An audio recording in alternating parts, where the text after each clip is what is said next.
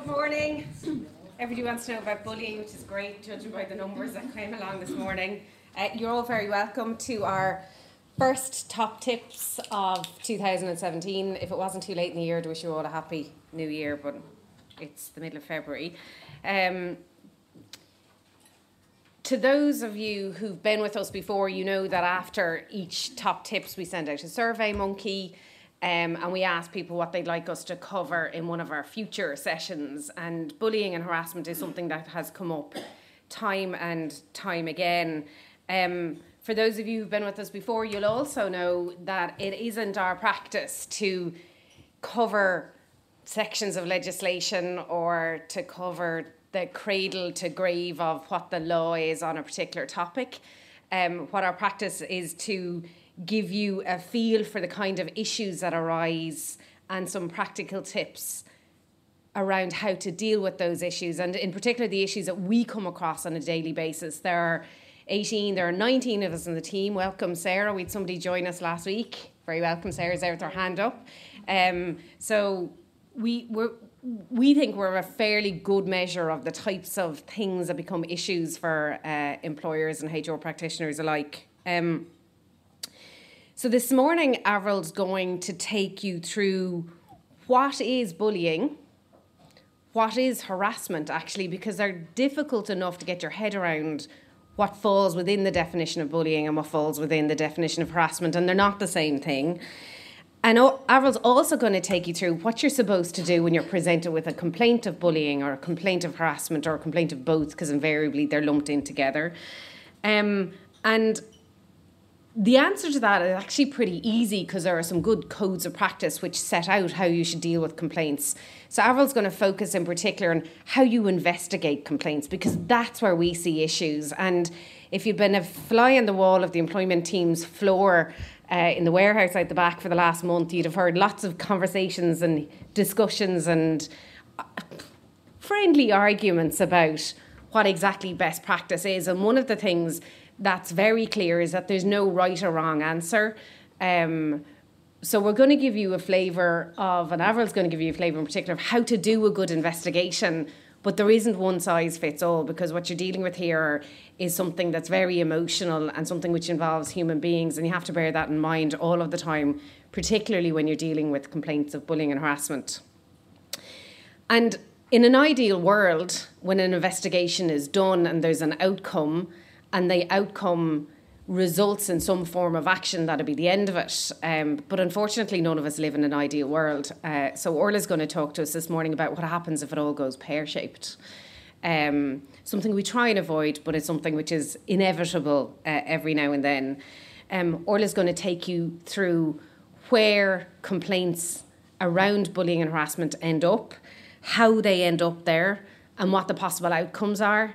And one of the best ways to do that, and it's not something we generally do at the top tips, but one of the best ways to actually take you through some examples is talk to you about a couple of the more recent cases, because they're good indicators of how these claims pan out when they become contentious, and particularly when they become contentious before a third party. So without any further ado, I'm going to hand you over to Averill. Good morning. So as Melanie said, I'm going to look at the codes of practice on and the definitions of bullying and harassment, and I'll also look at the procedures that you should ideally be using to investigate complaints of bullying and harassment. Orla gets the juicy part. She gets to look at the case law, so bear with me while I look at the more technical side of things. But first of all, a recent study that was done found that Ireland was 7th on the list of countries with the most workplace bullying, and with almost 6% of workers claiming that they had experienced it at some point. And sexual harassment was at just over 1%. And apart from the obvious impact that bullying and harassment can have on the complainant, it can also have a major impact on you as employers who have to deal with the human resources and commercial fallout in terms of managing complaints and grievances, in terms of dealing with a loss of productivity, and in some cases then having to defend time-consuming and costly litigation. And what we might have traditionally understood as bullying, I think, has changed quite dramatically with the arrival of the digital world, with more employees than ever now linking in, Snapchatting and using Facebook, which can cross over into the workplace. Now, I don't propose to get into cyberbullying today, but there are lots of different ways that organisations try to tackle problems of bullying and harassment. They range from simply ignoring the issue until it turns into an industrial relations dispute, to sticking to well thought out practices and procedures to deal with the issue before it develops into a serious conflict. And that's obviously what we're here to talk about today. There's no one piece of legislation dealing with bullying and harassment or dealing with complaints of bullying and harassment. But as Melanie said, there are 3 codes of practice on the topic, and I'll look at those in a minute. Remember that bullying and harassment applies to conduct inside or outside the workplace, so it can apply to social work events, and it applies to conduct by or to contractors and agency workers, as well as strict employees. In reality, employees typically lump in complaints of bullying and harassment together, regardless of what their complaint actually is, but they're not the same thing.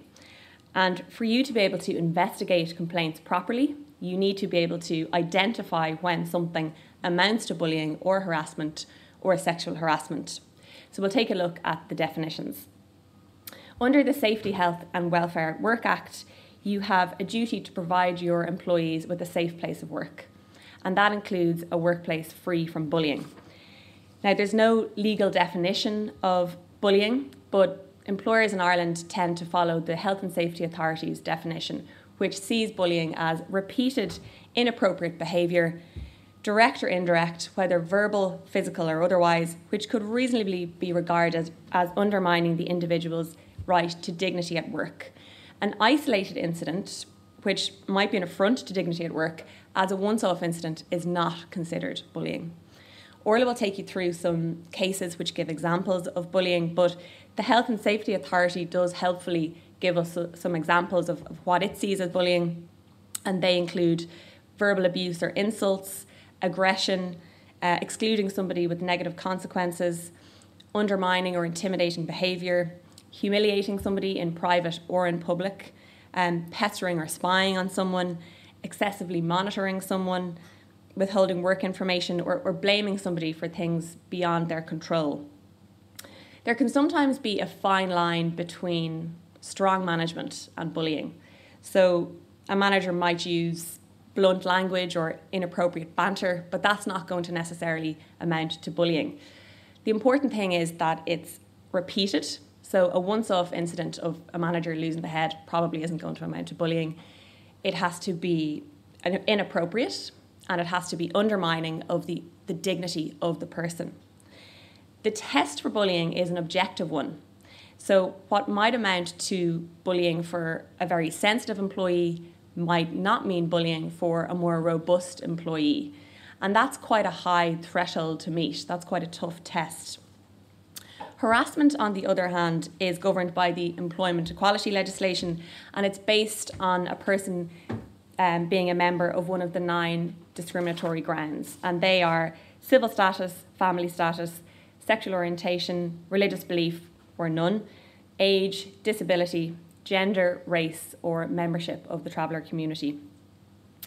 The Employment Equality Acts define harassment, other than sexual harassment, as any form of unwanted conduct relating to any of these 9 discriminatory grounds.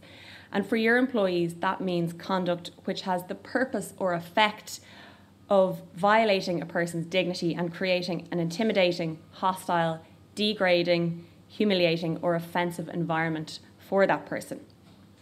The words purpose or effect are important because essentially the intention of the perpetrator is irrelevant. It's the effect of the behaviour on the person that's important. And that's a different test to the bullying test. This is a more subjective test. Unwanted conduct can be acts, spoken words, requests, gestures, displaying written words, pictures or other material. So it can really cover a lot. As an example, a homophobic remark or a joke would amount to harassment on the grounds of sexual orientation, or sending an email with offensive graphics about Muslims would amount to harassment on the grounds of religion. But lots of forms of behaviour can constitute harassment. Some examples are, well, the more obvious physical harassment, any form of assault, but also pinching or unnecessary touching. Verbal harassment, such as jokes, comments, songs, or even greeting an employee with foul language. Written harassment, such as texts or emails. Non-verbal harassment or intimidation, such as gestures or threatening poses, or even frequently following somebody or standing too close to somebody on purpose. And visual displays then, such as offensive posters or badges, or even wearing clothes with offensive language on them. Harassment, interestingly, also extends to a situation where the person doesn't actually have one of the 9 characteristics, but the harasser believes that they do. So if the harasser believes that the employee is gay, but they're not actually gay, and they treat them in a certain way, then that can amount to harassment on the grounds of sexual orientation. Sexual harassment then is separate, and it's defined as any form of unwanted verbal, non-verbal or physical conduct of a sexual nature. The unwanted conduct can be acts, requests, spoken words, gestures, or displaying written words, pictures, or the material. So it's similar to harassment in terms of what unwanted conduct can include. Again, I'm hoping Orla will give you lots of interesting examples, but some examples are, well, the obvious physical sexual harassment, such as kissing or groping. Verbal sexual harassment, such as putting pressure on somebody for social contact, suggestive jokes or innuendo. And then non-verbal or visual sexual harassment, such as sexually suggestive pornographic pictures, or offensive calendars, or Christmas cards with double meanings. That's one case we came across. I just want to also briefly mention victimisation, because we rarely see a complaint of bullying and harassment without also a reference to victimisation. Employees tend to lump it down onto their complaints. And we often see employees arguing that they have been punished for bringing a complaint. For example, their sick pay stopped afterwards, or they didn't get promoted. But where employees often fall down is where they have to show a causal connection between bringing the complaint and the alleged punishment. So, for example, just because Joe is not promoted after he brings a bullying complaint does not necessarily mean he has been victimised for bringing the complaint. What Joe has to show in that scenario is that if he hadn't brought the complaint, he would have been promoted without question. So, but for the complaint, he would have been promoted. And that is very difficult to show. So, as I said, there are 3 codes of practice dealing with bullying and harassment in the workplace. While the codes aren't technically legally binding, they can be admitted as evidence in the Workplace Relations Commission and in the courts, and they can be read back to you. So you are expected to follow them. And in reality, your employees are going to Google these codes, so it is worth knowing what's in them, or at least when to refer to them. So the 3 codes are the Health and Safety Authority's Code of Practice on the Prevention and Resolution of Bullying at Work, the Industrial Relations Act Code of Practice detailing procedures for addressing bullying in the workplace. This was prepared by the old Labour Relations Commission, and the Employment Equality Act Code of Practice on Harassment. Now, there are similarities between the codes of practice, but they all approach bullying and harassment from 3 separate angles. So first of all, bullying as a health and safety hazard. Secondly, bullying as an industrial relations issue. And thirdly, harassment on one of the 9 impugned grounds. The Labour Relations Commission's code, we'll call it, is the one you'll find on the Workplace Relations Commission's website. And it and the Health and Safety Authority code kind of sit together because they both deal with bullying. They're quite similar. They both set out a complaints procedure for addressing bullying. They both define bullying, like we looked at earlier. And the Health and Safety Authority code actually stems from the LRC code, but it's couched more in health and safety terms. And it is regarded as the most comprehensive and current statement of principle on anti-bullying in Ireland. So that's kind of your go-to code if you have a pure bullying complaint. It also outlines the procedures that your business should have for addressing complaints. It gives guidance to you, your employees and trade unions as to how to prevent a bullying culture from developing. And it also identifies who should be responsible for controlling and managing bullying in your workplace. The Employment Equality Act Code of Practice, on the other hand, focuses on giving practical guidance for you and your employees on how to deal with complaints of harassment and sexual harassment. It defines harassment and sexual harassment. It gives examples of unwelcome conduct, like I said out there, and again, it goes through a complaints procedure. Now, of course, there are common themes in all three codes in that they all aim to achieve natural justice and fair procedures. They all provide for an informal process and the possibility of resolving a complaint at an early stage. They allow for the right to be represented throughout the complaints process. They all agree that due regard must be given to the rights of the accused. Remember that a complaint is just an allegation unless and until the facts have been properly established.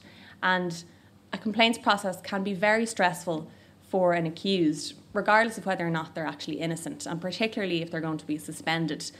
We have seen cases where the accused has brought counterclaims of stress for how they've been treated throughout the complaints process, and they've won.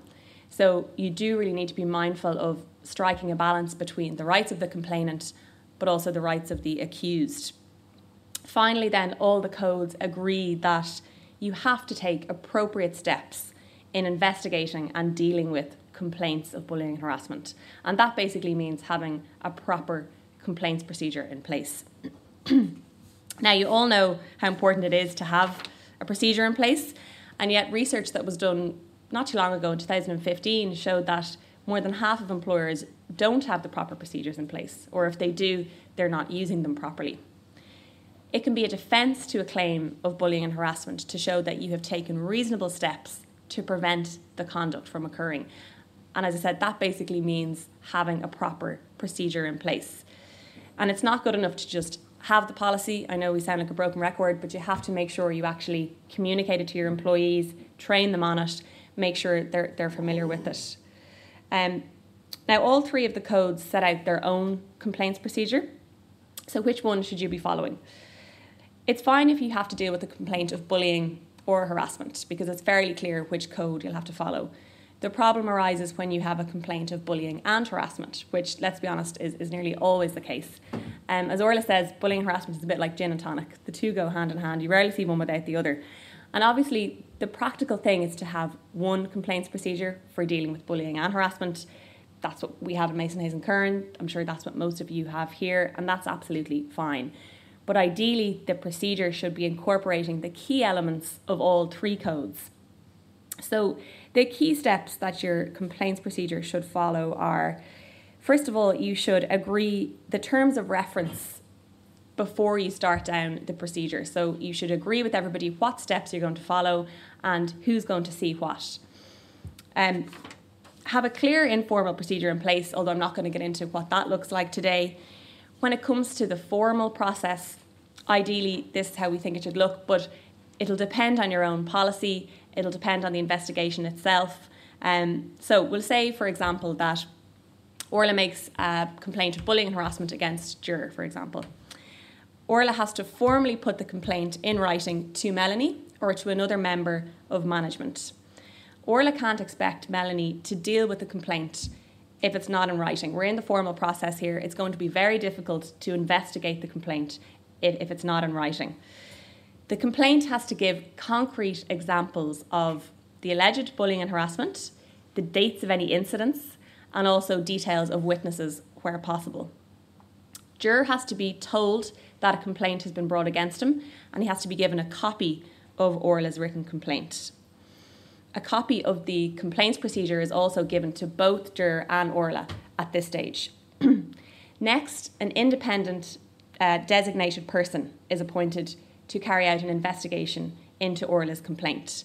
Now, this can be an agreed external third party if you want, but whoever it is, make sure that the investigator has the proper training and experience. Don't use it as an experiment to test out different investigators. So the investigator has to agree a couple of things with both Orla and Jur at the outset. First of all, the terms of reference of the investigation. Secondly, the scope of the investigation. So what will the investigator actually be looking at? And thirdly, the likely timescale for completing the investigation. Now, Jur can be suspended at this point if there is good reason for suspending him on full pay, we'd say.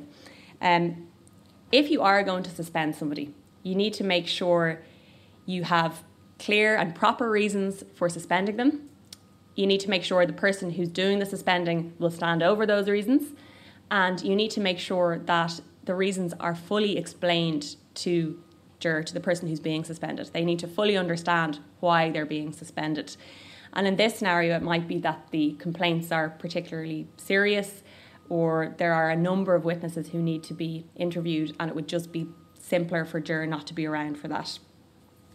So the investigator meets Orla and the witnesses individually to establish the facts around the complaint. The witnesses should agree their statements with the investigator so that there's no doubt later on as to what they actually said. Obviously, if there are no witnesses, it makes the investigator's job much harder because it's effectively a he said, she said investigation. Likewise, if you have witnesses who aren't willing to give a statement, there's not a whole lot you can do. You can't force somebody to give a statement. But if you do have witnesses who are willing to cooperate, the investigator should take their statements and give a copy of these statements to juror. So he's given a chance to look at them, to respond before he actually meets with the investigator. Both Orla and juror have the right to be represented throughout the complaints process. Now, if one of them turns around and says they want to bring an external solicitor to the meeting, even though our policy says you can bring a colleague, I don't think it's worth kicking up a fuss over that.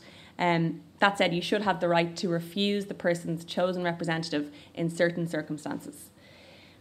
Once the investigation is finished, the investigator presents a copy of the written report to management. The investigation report is fact-finding only. That's really important. It shouldn't recommend any sanctions or courses of action. It should simply uphold the complaint or not. Both Orla and juror are given a copy of the investigation report before it's given to management and before management decides on any course of action. So Orla and juror can comment on the report. They're also given a copy of the witness statements at this stage, but remember, juror has already seen these. If it's decided that the complaint is well-founded, management will meet formally with juror to determine an appropriate course of action. That might include counselling or monitoring him or mediation or obviously disciplinary action if necessary. If it's decided that the complaint is not well-founded, management will meet with Orla to determine an appropriate course of action, and that might be a counselling session with juror or a mediation session with him, or if a complaint of bullying is upheld, you might need to look at how to eliminate exposure to the bullying in the future, and that might require reassigning or reorganising work on the team. Both Orla and juror can appeal the findings of the report to a more senior member of management who hasn't been involved at an earlier stage. The appeal has to be in writing and has to set out clearly the reasons for the appeal. When it's heard, it'll be heard on those points only. It won't be a full rehearing of the full complaint. The main pitfall of the process is nearly always the investigator. Investigators all too often stray outside their terms of reference, or they don't understand the scope of their investigation, or they don't talk to the proper people, or they recommend sanctions where they shouldn't. It's vital that you appoint a good investigator who you can trust to do a good job and who will stand over their findings and who will stay within the scope of their investigation. As I said, if you need to go outside your organisation to get somebody externally, but there's every chance that the investigation report will be scrutinised down the line, so you need to make sure that you get it right. When it comes to the investigation report itself, there are mixed views as to whether either Orla or juror or both of them should get to see a draft of the report before it's actually given to management, before it's finalised. There's also a question over whether Orla should get to see the witness statements before the report is finalised. Remember, juror has to see them. The code says he has to see them beforehand. Now, obviously, if Orla was to make a data access request, she'd get them anyway, but these are the kind of questions that the codes of practice don't answer. And we spent over 2 hours last week debating the issues amongst ourselves, and we just couldn't agree. But what we did agree was that you have to be flexible. There is no one-size-fits-all investigation, as Melanie said. You have to be able to adapt an investigation depending on the facts, the seriousness of the allegation, and whether you're in the public or private sector. Obviously, the extent to which you can be flexible will depend on what your policy says. And this is why it can sometimes be easier if your policy isn't too prescriptive, because it gives you some leeway to be more flexible. Very quickly then, my top tips.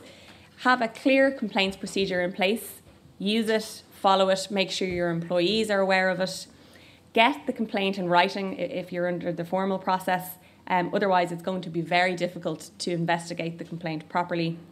Be wary of data access requests. Don't put anything in writing that you're not prepared to hand over to the complainant or the accused.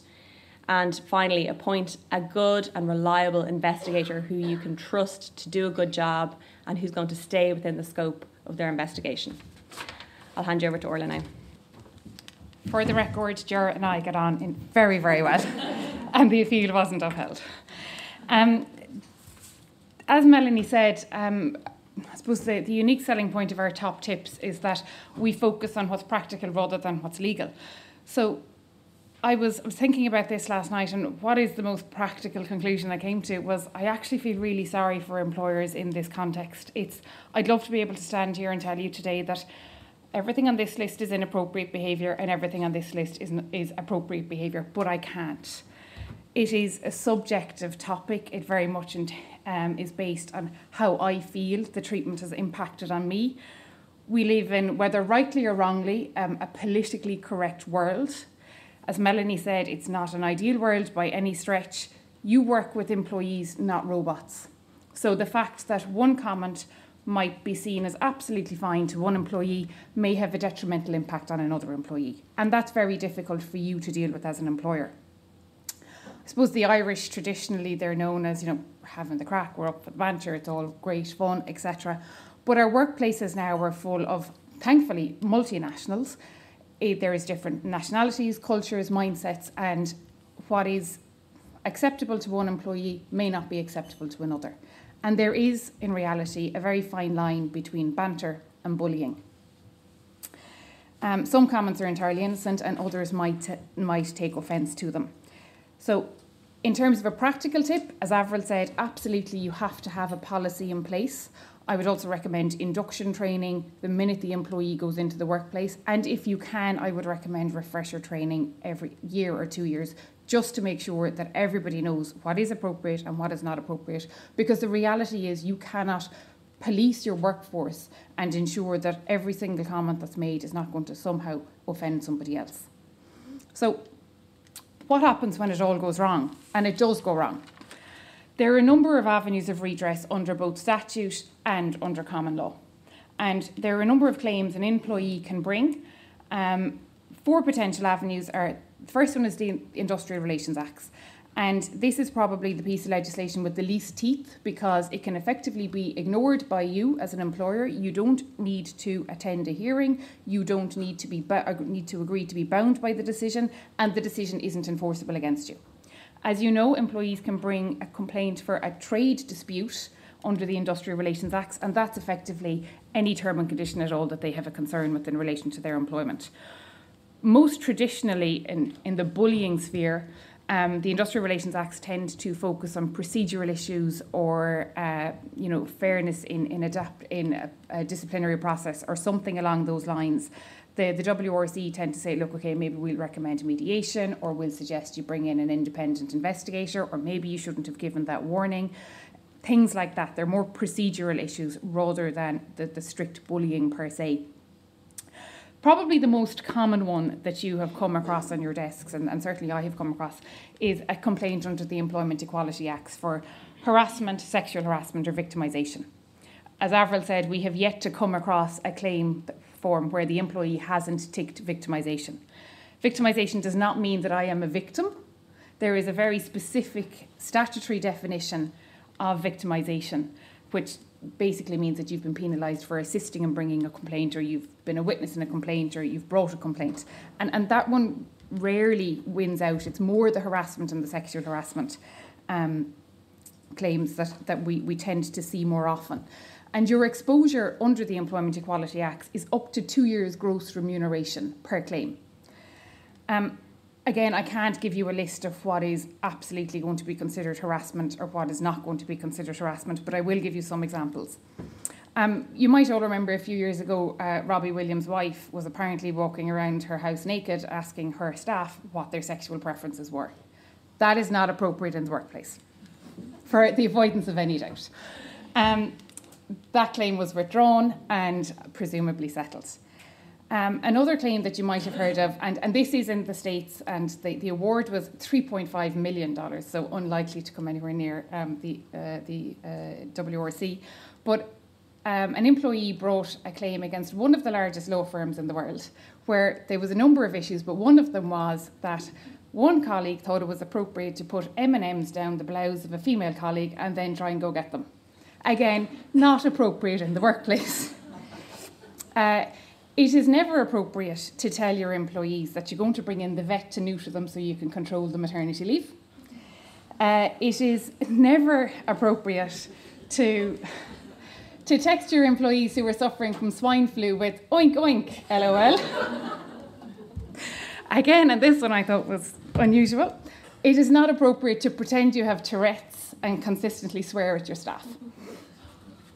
None of those are appropriate. They are harassment, and that will get you into trouble.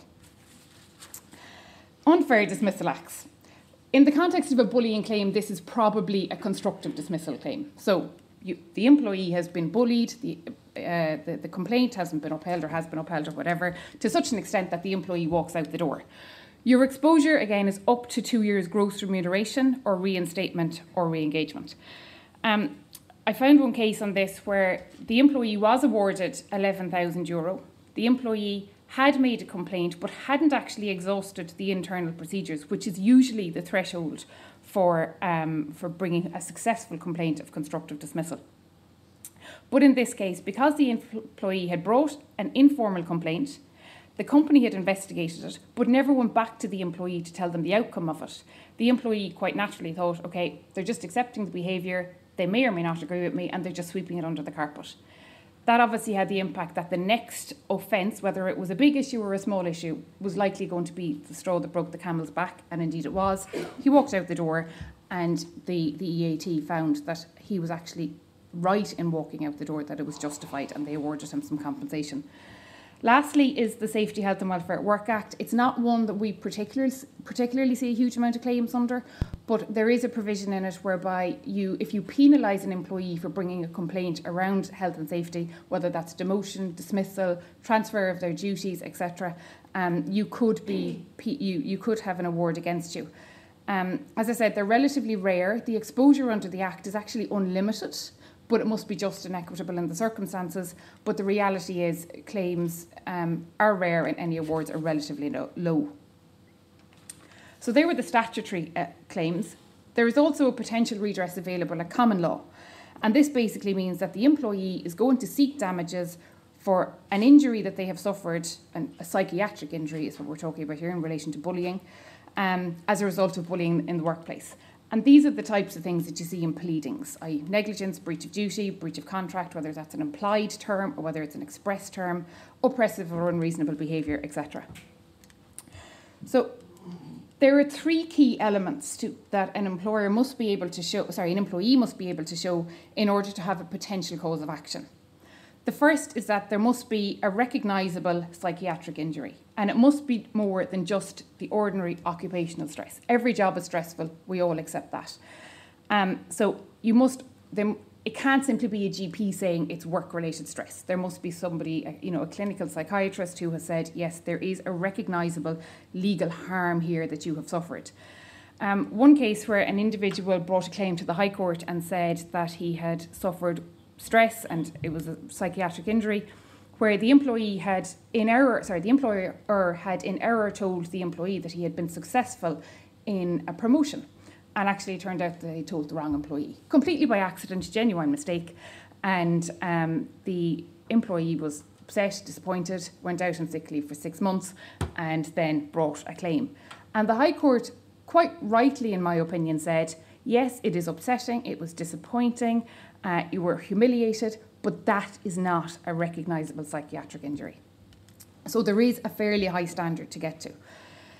If you have the injury, then you need to be able to prove that the injury was related to your treatment in the workplace. That is an objective test. You need to look at both the conduct of the employer and the employee, and you also need to be able to look at the employee personally and whether that employee might be suffering, from any other stresses outside of the workplace.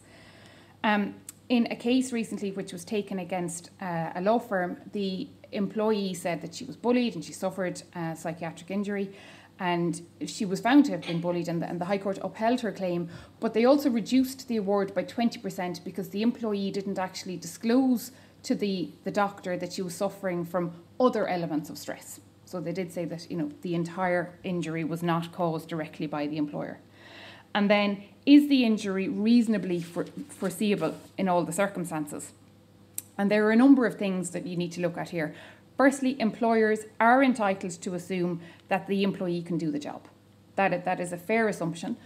But if you suddenly start getting in work-related stress certificates, which I'm sure you've all got at some stage or another, if the individual, says that they're going out on absences which are prolonged, unusual for their character, maybe it's a case that, there's excessive workload, the hours are very long, etc. You need to be mindful of all these things. If, for example, I brought my claim of bullying against Ger and it was upheld and Ger was bullying me, and then Melanie still had me reporting to Ger every single day, if I suffered any psychiatric injury as a result of that, well then it's reasonably foreseeable. So I think an employer would be held liable in those circumstances. So I'm going to go through just two cases now which have come before the High Court recently enough. The first is Quigley. And the reason I'm going to talk about this case is that even though there may be an injury and even though there may be bullying in the workplace, and remember, as an employer, you're obviously vicariously liable for the acts of your employees, it doesn't necessarily mean that there is enough to expose you under common law. So in the High Court, Quigley, very briefly, was dismissed for performance reasons in 1999. He had said that there was a sustained campaign of bullying and harassment and victimisation against him. He brought an unfair dismissal claim to the EAT, and he also brought a claim for damages to the High Court. His claim for unfair dismissal was successful and he was awarded re-engagement. The company appealed it, and the company's appeal was unsuccessful and the order of re-engagement was confirmed.